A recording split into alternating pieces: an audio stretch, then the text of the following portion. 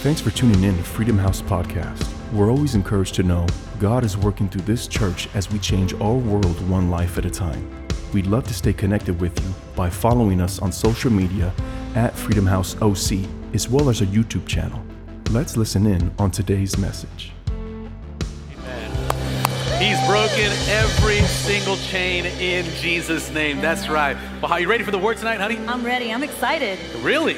Yes, Come I'm on, excited. somebody. Let's She's jump. gonna drop some wisdom bombs tonight. And so is she. Together, we are going to be the tag team duo in Jesus' name. Come on now. Well, hey, listen, it's not too late to invite somebody to church. So again, I know I tell you this every time, but listen, one share can lead someone to Jesus. And so if you're watching this on Facebook, press that share button, be a social media evangelist. You never know, God might use it, and somebody might come to know the Lord tonight, because we're going to talk about a lot of great stuff in the book of Ephesians. In fact, the road we're going to take tonight, I believe is going to minister to you.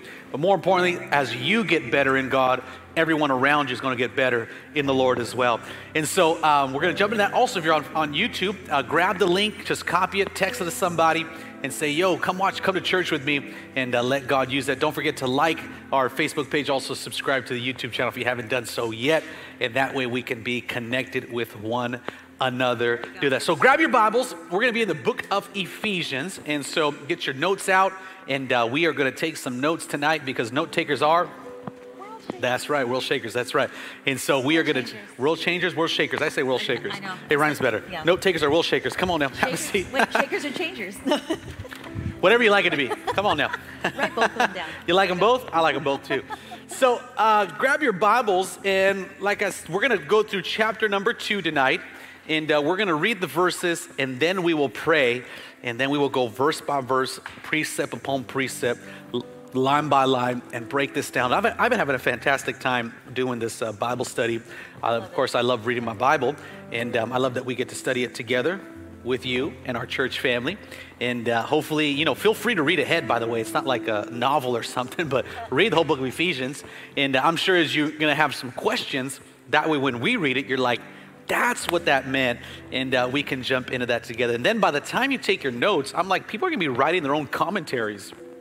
You can have your own commentary on the book of Ephesians. You could just send someone and say, here, read my notes, and it'll break down the book of Ephesians for you. So awesome. Y'all ready? If you're ready, I want you to type the words, I'm ready. Come on, let me see who's ready. I'm ready. I want you to type it in. We're going to see your comments over here to the right. And hello, Paul Cumber. Hello, Vanessa Montano. Hello, Sol Nieves. They're on YouTube. And hello, Rosalie. Hello, Daniel. Anaya. Hello, James Ryan Jameer. I don't know your middle name was Ryan James, but what's up? Okay, come on now. Much better. Hello. Who else on here? Melissa Acuna. Hello, Keyshawn. What's up? So God's good. Y'all ready for the word? All right, let's read it. We're going to read Ephesians chapter number 2, and we're going to go through verse number 22. So we're going to read all the verses. That way we make sure. Actually, no, I want you to read Ephesians 8 through 10, and then we're gonna journey through the rest of the verses. 8 through 10. We're going to read Ephesians chapter 2, verse 8 through 10. Then we'll pray, and then we'll jump into this together. Go ahead, honey. Read it for me, if you may. Okay, here we go. 8 through 10. Ephesians chapter 2. For it is by grace you have been saved through faith.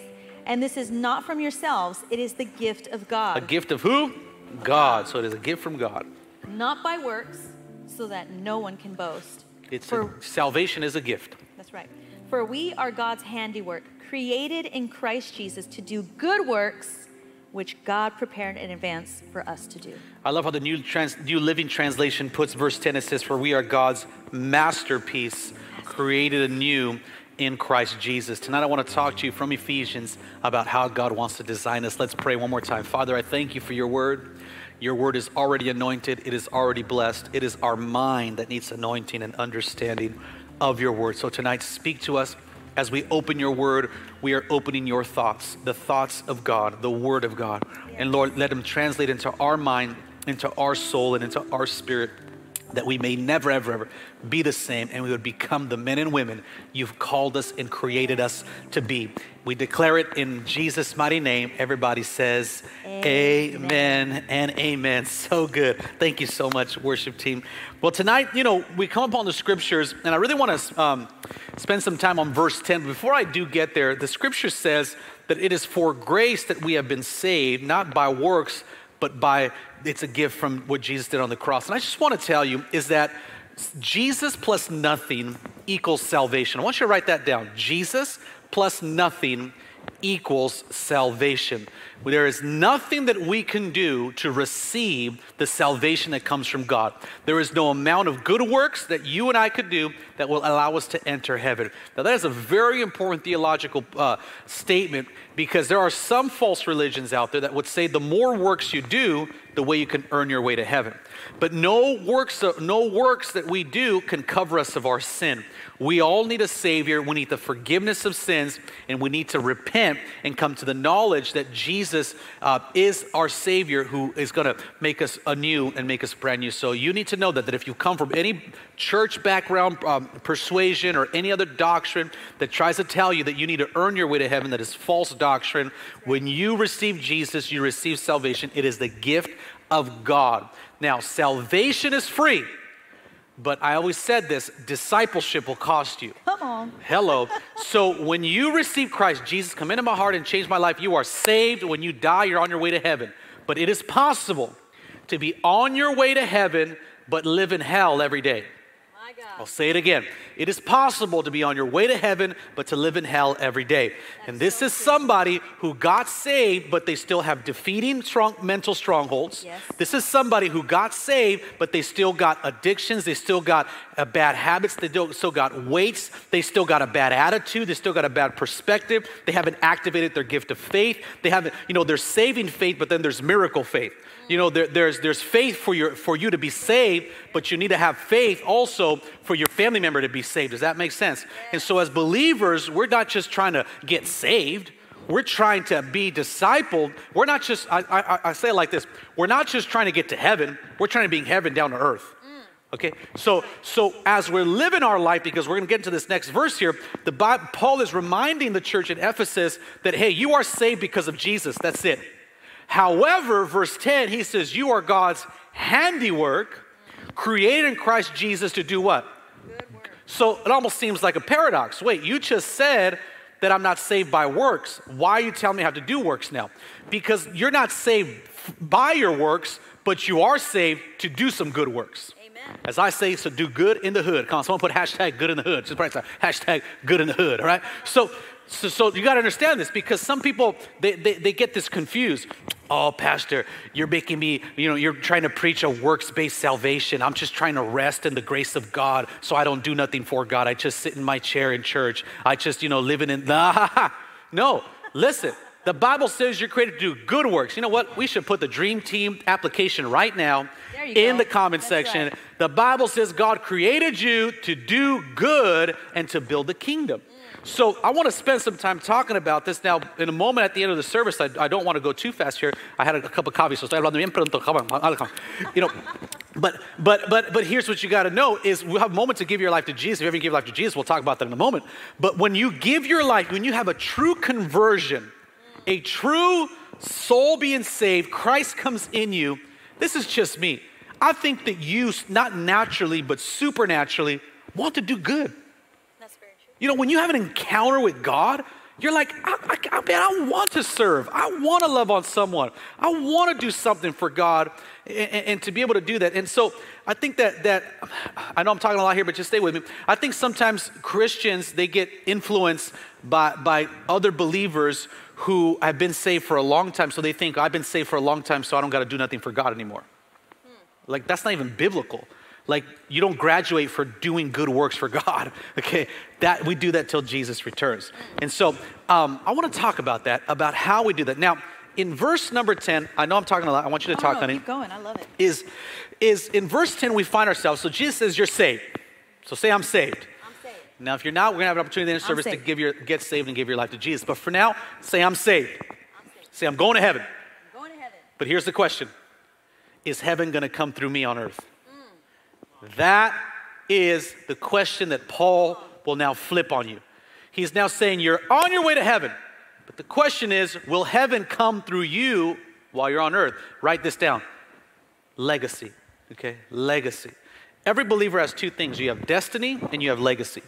My destiny is my destination, which is heaven. But my legacy is not for heaven, it's for earth. It's what I leave behind me. It's when I die, will there be more of heaven on earth because of me and what I did for Christ. The goal, one more thought, and then I want you to interject here, honey. Get your thought ready, lock and load it. Okay, the goal for a believer, to be careful, I'm going to say this real slow so you don't misinterpret what I'm saying. The goal for a believer is not to get to heaven.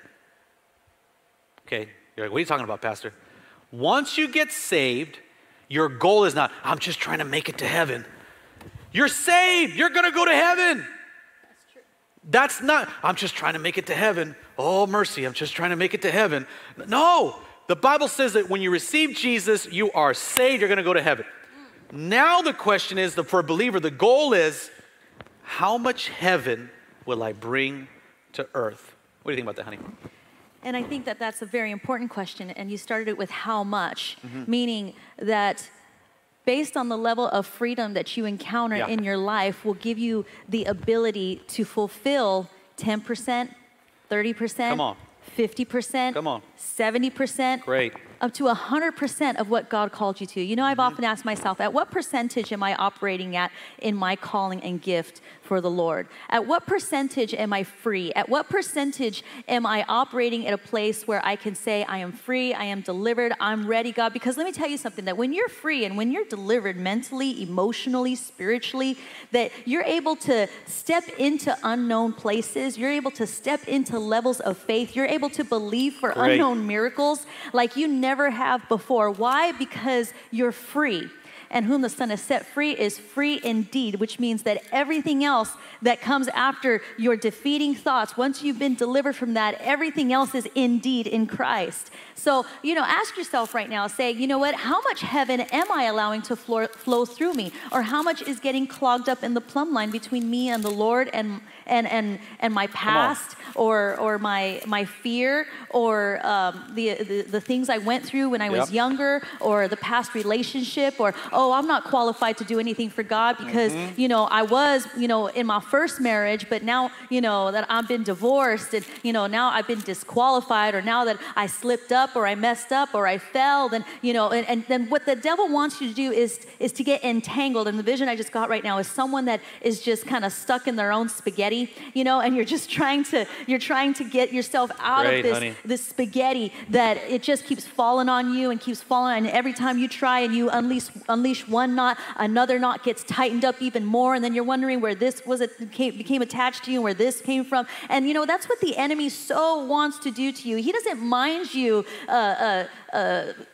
so much.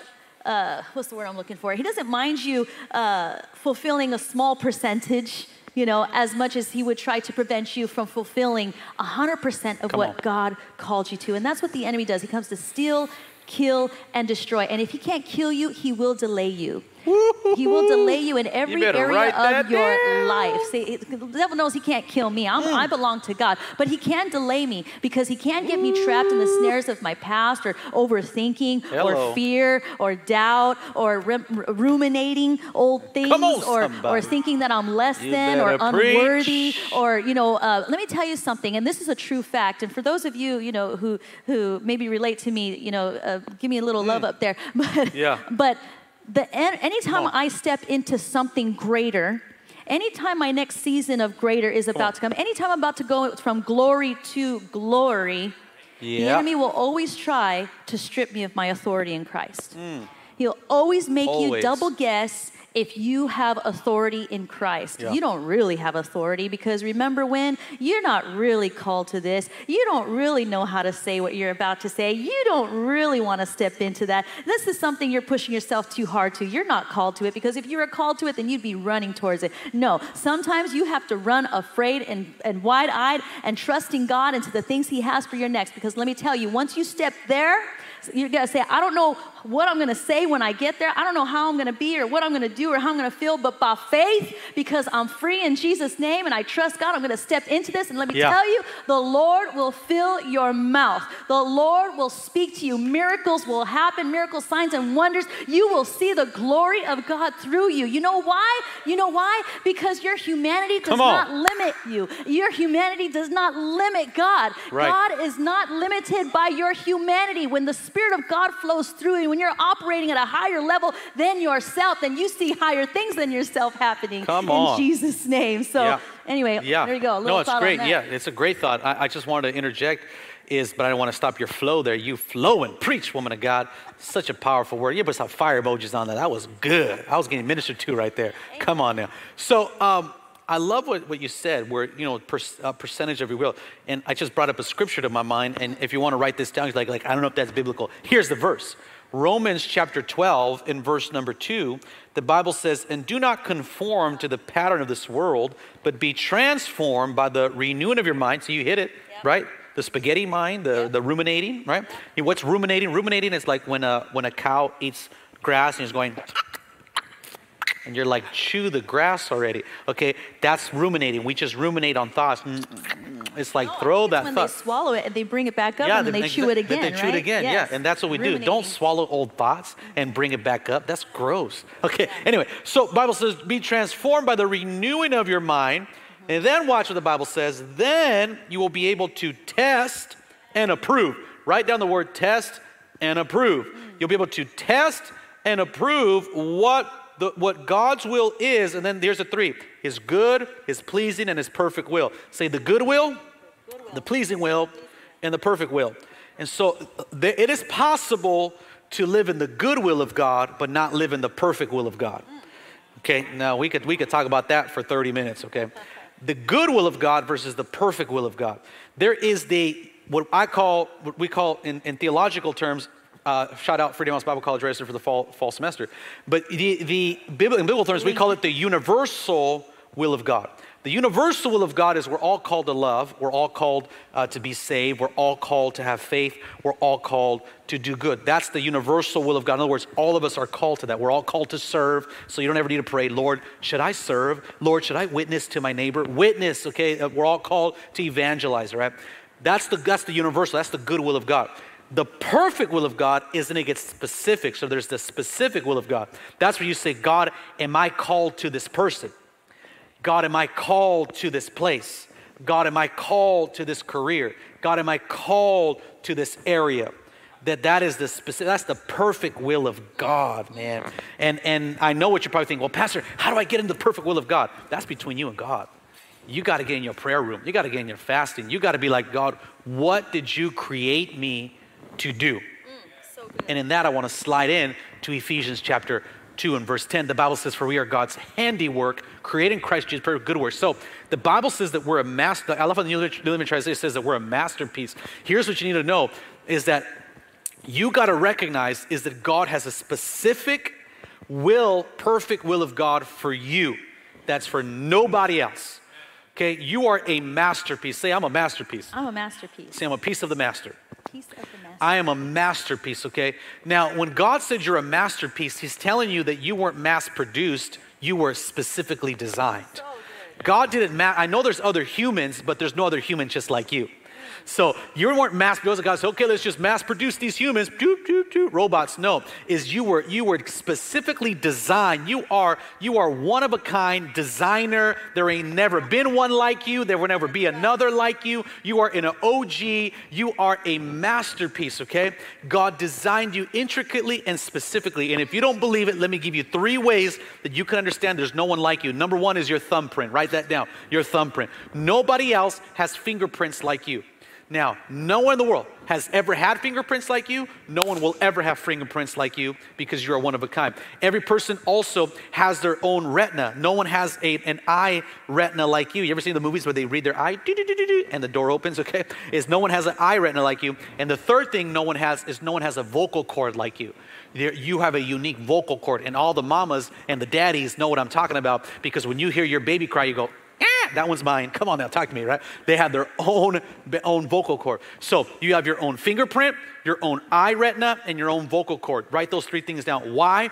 Because here's why. You have your own fingerprint because you were designed to leave your unique impact on the world, not to be identified by a crime scene, but be identified by the impact you left for the glory of God. You left your fingerprints on this world. That's why I love the builders of our church. I'm talking about the givers and the ones who serve. Your fingerprints are all over Freedom House Church, at the Fullerton campus, Costa Mesa campus, the online campus, and the campuses to come. Is you got your fingerprints all up on that stuff because you put your fingerprints on there. I love what Pastor Lane said one time. You know, the church is solid. We have an amazing dream team, but it would be so much better with you.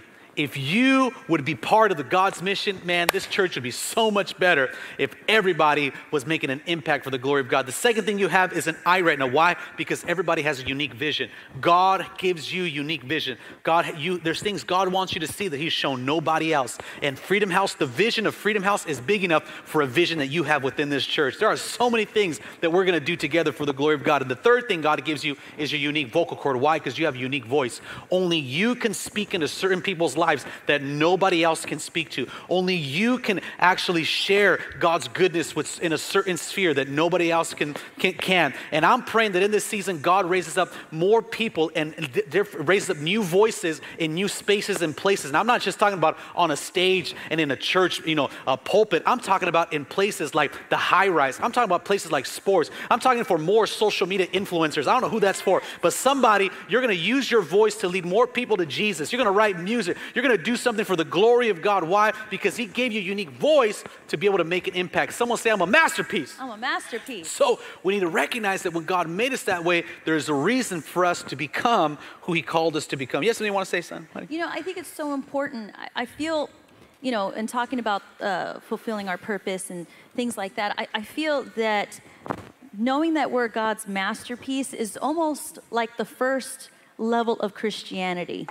Because if you know who you are in Christ, it's like trying to find, have you ever heard that little nursery rhyme where that little ducky is going around saying, are you my mother? And then he goes to the next, the little ducky goes to the wolf, are you my mother? And then it goes to the chicken, are you my mother? And it's like, God doesn't want us to be a lost ducky asking people if they're our mother, if they created us. Rhyme. You don't remember that? No, I'm sorry. When I was a kid, they told me, go to bed or La Llorona will get you. La Llorona. I'm just joking. Come on, somebody. So I was like, go to bed, don't get out. I'm just joking. That was a joke. All right, Mom, if you're watching, you That's didn't tell me that. terrible. I know. I'm joking. Good. Well, I'm having fun. I will read it to you tonight. I'm having fun. Okay, read it to me.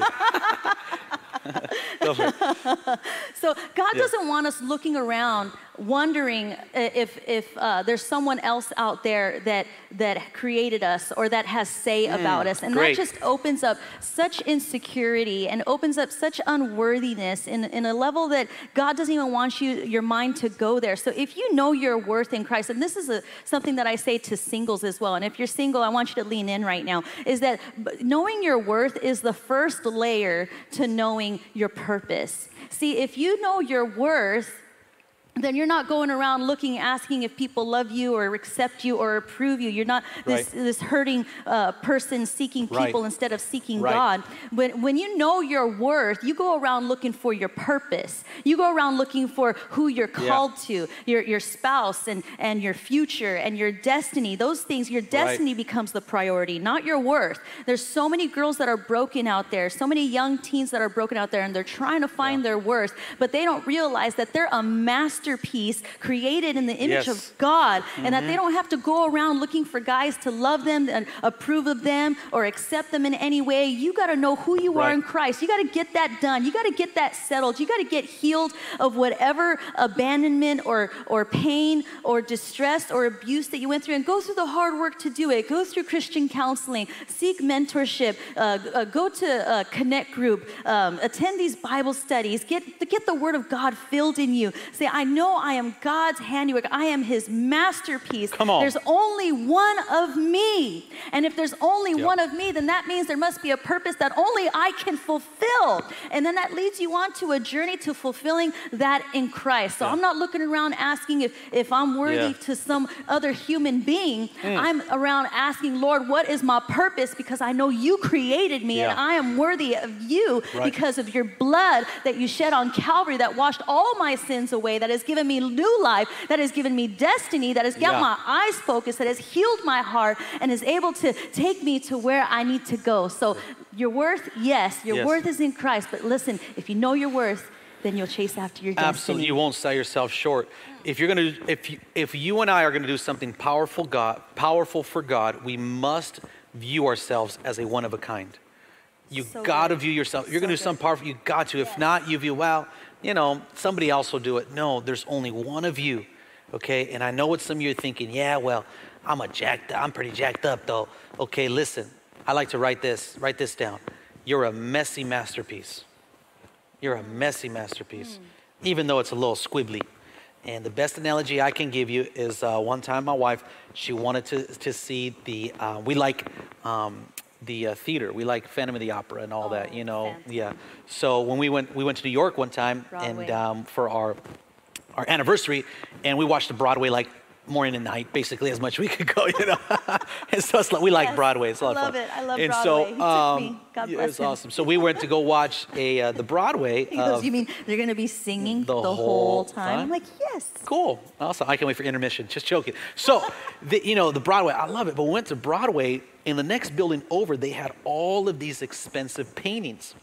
And so we went to go check them out. And when I went to go check them out, I'm going to be honest, some of these paintings, they were like, are you kidding me? That's worth $1 million?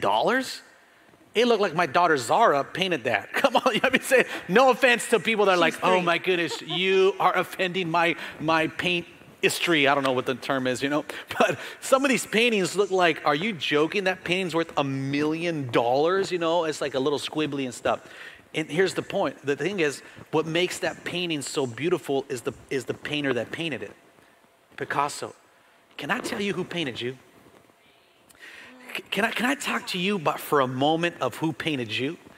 And I don't care what someone else says. I don't like the way that, let me tell you something, the greatest painter of all time, it wasn't Pablo Picasso, it wasn't anybody else, it was God Almighty, and he made you a one of a kind, and you are worth millions. Forget millions, you're worth the blood of the Son of Jesus Christ, and he loves you in Jesus' name. You got to tell someone, I am a masterpiece painted by Almighty God. That's even after the divorce, even after the abuse, even after everything all of it. I'm a messy masterpiece. You're a messy masterpiece. You God know, is good. after my failures, after my hurt, after my abuse, after all of it, you're. But you want to know what causes us to view ourselves? And let's talk about this. What time is it? We got plenty of time. Okay, here's what causes us, I think, to not view ourselves as a masterpiece. I'm gonna say the word, and you're gonna go, ooh. Then I want you just to go for it. Comparison. See, I told you. We compare our painting with someone else's. And we think, my painting doesn't look like their painting.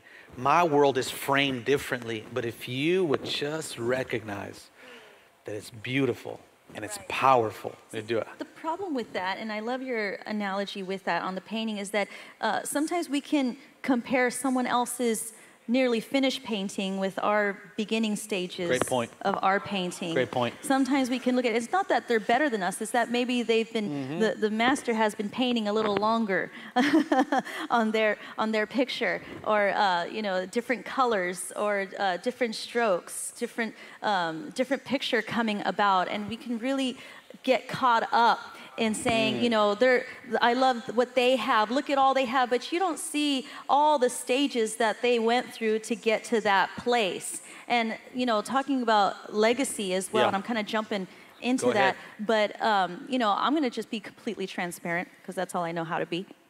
But there was a time where I was comparing myself to another person. And I was like, man, you know, she has this, she has that. Come on, I'm going to be real tonight, okay? Please. I'm not going to act like I've never had that thought before. This is real. And I believe that's the only way to get healed, is if we could be real with one another. And I was like, man, you know, how come, you know, she gets to have this and I don't have that? Or it's so hard for me to do this and it looks so easy for her. And, you know, God, why did you, you know, and then the Lord quickened me and said, what you're sowing right now is what your daughters will be able to live in later. Great. Where I'm comparing myself to someone who has sowed, someone who is part of generations of their parents sowing and sowed into her life and sowed into her future and sowed into her calling. And I'm seeing the fruit of legacy. I'm seeing the fruit of every prayer that's been put over her life and everything. And I'm seeing all these things. And I'm like, you know what? I'm going to do that for my daughter. I'm not going to compare myself with someone else's inheritance or someone else's legacy or what blessings have been trickled down to her or over to her. I'm not going to compare. I'm going to rejoice and be thankful because I'm going to do the hard work to leave a legacy for my daughters. And I pray to God that there's people out there that are going to rejoice seeing my daughters blessed in the legacy that my husband and I leave behind for them, my sons and my daughters. So don't compare yourself to other people. They have different stories, different journeys, different things that they've experienced in life. You know what? I'm going to tell you a secret how to get more blessed. You want to know how to get more blessed? Is by blessing people more. Great. You want to be more blessed? Yeah. Then bless people more. Right. Rejoice with them more. Cheer them on more. Be there for them more. Support their dream more. And you know, with women, sometimes we get really stuck comparing. Feisty. And we could get feisty. We could get really stuck comparing. And you know, the Lord showed me something is that, you know, we need less women competition. What we need is we need more midwives. We need more women that can be there for other women to help birth the thing that God has placed inside of them. And if you have a midwife mentality, you're there to serve, you're there to love, you're there to be attentive to their needs. You're there to tell them, come on, it's time to birth that thing that God placed inside of you. Cheering people on, loving them. And guess what? They're going to turn around. They're going to do the same thing for you. And better, they're going to do the same thing for your daughters as well. That's right. Be a midwife. Absolutely. So good, honey. And, you know, comparison, back to that thought, the number one way to ruin something good is to compare it to something else. You want to ruin something good, compare it to something else, you'll automatically ruin it. They say comparison is the thief of joy. As soon as you compare it, it'll rob your joy because it's not even the same journey as someone else. So don't compare your pain. It's actually scriptural. And I have the verse here. The Bible says this in 2 Corinthians chapter number 10. Here's what the Bible says. 2 Corinthians chapter 10 and verse 12. 2 Corinthians chapter 10 and verse 12. The Bible says, we do not dare to classify or compare ourselves with someone, with some who commend themselves. When they measure themselves by themselves and compare themselves with themselves, they are not wise. And so the Bible says that comparison is not wise. It's foolish because comparison will lead you to sin. It always does. Here are the 3 levels of comparison. Let me teach for a minute here. If you compare yourself with someone that you're doing better than, it always leads you to pride. So if you compare yourself with someone that you're doing better than, it leads you to pride. Second, if you compare yourself with someone who's doing better than you, it always leads you to depression. You get discouraged. So if you compare yourself, write these down, with someone who's doing better than you, it leads you to discouragement. And then the third level is you compare yourself with someone who's doing equal as you, it leads you to complacency. So comparison is never good. It'll lead you to pride, discouragement, or complacency. It's not biblical. It's not wise. Don't compare or you'll despair. Stay in your lane. Stay focused. Let God build you. Celebrate someone else. Good for you. Good on you. Be a midwife, fellas. We can't really be a midwife, so just be a mid dude. Be like, bro, you are crushing it. Speaking. Bro, you are. And let me tell you, if you can't celebrate somebody else, that's insecurity. And let me put it to you. I've always said this: pay very careful attention to who is silent when you're succeeding. Anybody who's silent when you're succeeding was never for you. People that are your real friends, they will celebrate you when you're succeeding. When they're silent and you're succeeding, they're haters. Let them drink their haterade. Let them just go crazy with their own mind. I'm gonna run with those who can celebrate me, and I celebrate other people. They won't even like your picture when you did something good. That's cool, but yeah, I know you've seen it, but you don't like it. When you know it's something, I'm messing with people now, huh? Come on, somebody, right? No. You know, you just scroll right through it. Like, come on, like a like cost you money or something. Just like the picture, say good for you. Be like, I don't know, she got a man, I'm not happy for her. Be happy for her. You know, I know who she really is. Be happy for her. But got a promotion, got a job, got a car, they graduated. Just put a like on it. You know what I mean? It don't cost you no money, man. So people are so insecure, they can't even celebrate each other. Yep. You know, and so again, that's all has to do with comparison. You know, another sneaky place. What? Where we compare. What? And it's very dangerous when you compare in this place. I'm going to tell you right now what it is. you can compare your marriage. Mercy of God. You compare your marriage and you could compare in your marriage. I'll start with in your marriage. You could compare saying, oh, my husband, you know, he's making more money than me. My husband, you know, he makes more friends than I do. My husband, he's better at this. And then he could look, oh, my wife, she's you know, crushing it in this area. And she's so secure and I'm so insecure and I can't stand that about her. And she always wants to be with her family and I can't stand my family and I don't understand that. And you know, sometimes you can compare go. with your spouse. Good. And what comparison does is it brings competition in a place where there should not be competition. Nope.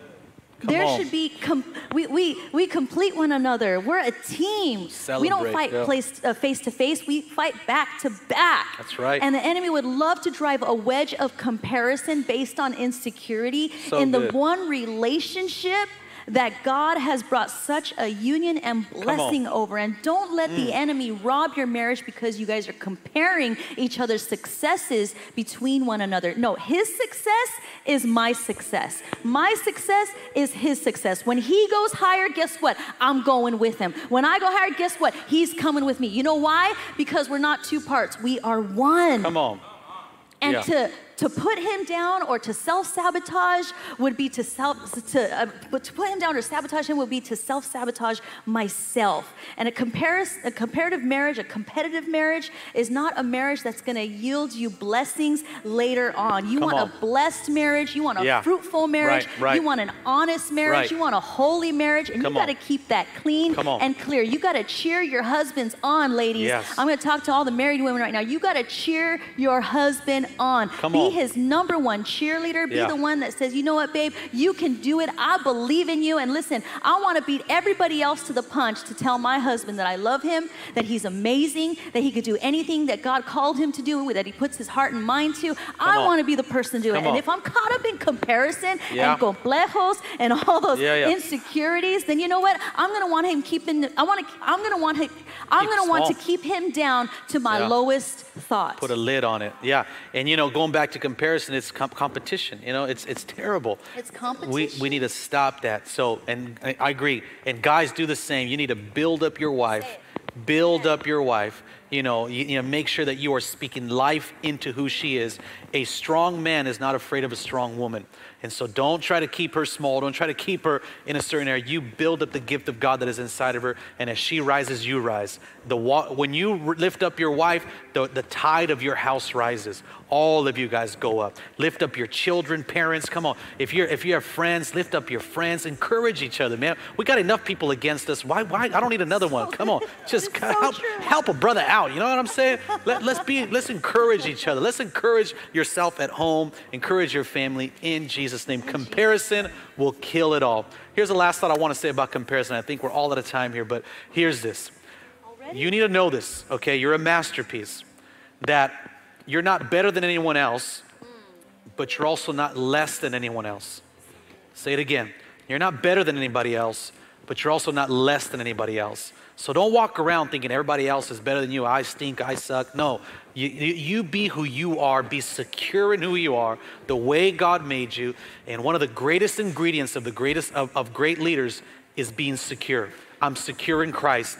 I know who God made me to be. I'm in my lane, and that's how I want to be. You know, obviously in what I do here in ministry, what I do at Freedom House, I can say this with all humility. There is no other church on the planet like Freedom House. Not because we're better than anyone else or we're less than anyone else. It's because we're unique. We're one of a kind. Josiah Silva, when I preach, it's one of the most vulnerable things to do when we minister. Because you're like, did I do as good as somebody else? Forget all that. There's only one Josiah Silva, one Marie Silva. There's only one you. You be the best version of you. When it's all said and done, God's going to say that you poured out. He's not going to compare you to somebody else. You be you, and God cannot bless a duplicate. He can only bless the original version. He can only bless when someone's willing to say, God, I want to be the original version that you've called me to be and to add to this world exactly how you designed me in Jesus' mighty name. Come on, somebody. Give God a hand clap. Ain't God good? You know, I just want one more thing to add to that. Throw it in the pot. I think might help somebody right now. And that is where you're saying being the best version of yourself does not mean abandoning a portion of yourself. Good. Meaning, don't abandon a part of your life, a season in your life that maybe you're not proud of. In order to be the best version of yourself, God needs all of it to work that thing. He works Messy it masterpiece. and works it for good. I used to think, subconsciously, I would think, God wants to use me and I'm the best version of myself, but I was abandoning a portion of myself that God wanted to keep in the equation, because that person, even though I may not have been proud at that moment or that thing in my life, that part of me is what has made me who I am today in Christ.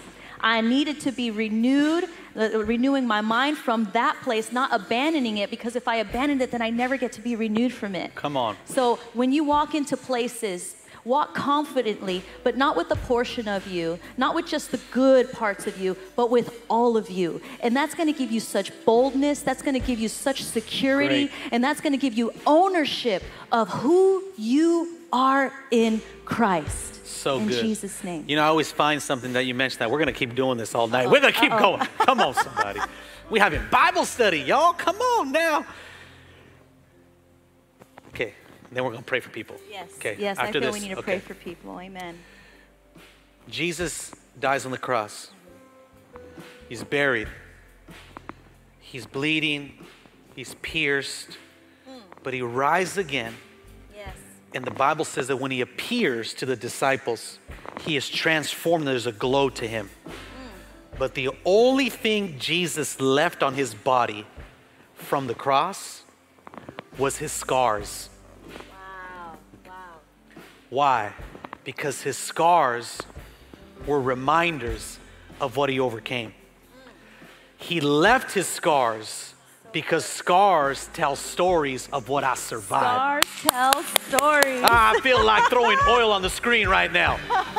Scars tell stories of what I survived. That's right. That means that when the Holy Spirit rose Jesus from the dead, that Jesus was like, no, leave the scars so that they can know that I've been through some stuff. And if I can go through some scars, I can also survive and go to, and I'm telling some of you, what makes your masterpiece so powerful are the scars you survived, that you can tell the world, I had some moments that I thought I was going to die, but God resurrected me, and I got the scars to tell the story of how good God has been in Jesus. Don't you hide your scars. Show the world of what God healed you, and watch God move in your life. Come on, let's pray for some people, honey. Amen. Thanks for joining us today. We pray you were encouraged by this message. Show us your support by sharing your favorite podcast on social media and subscribe to our YouTube channel @Freedom House OC today. See you next week.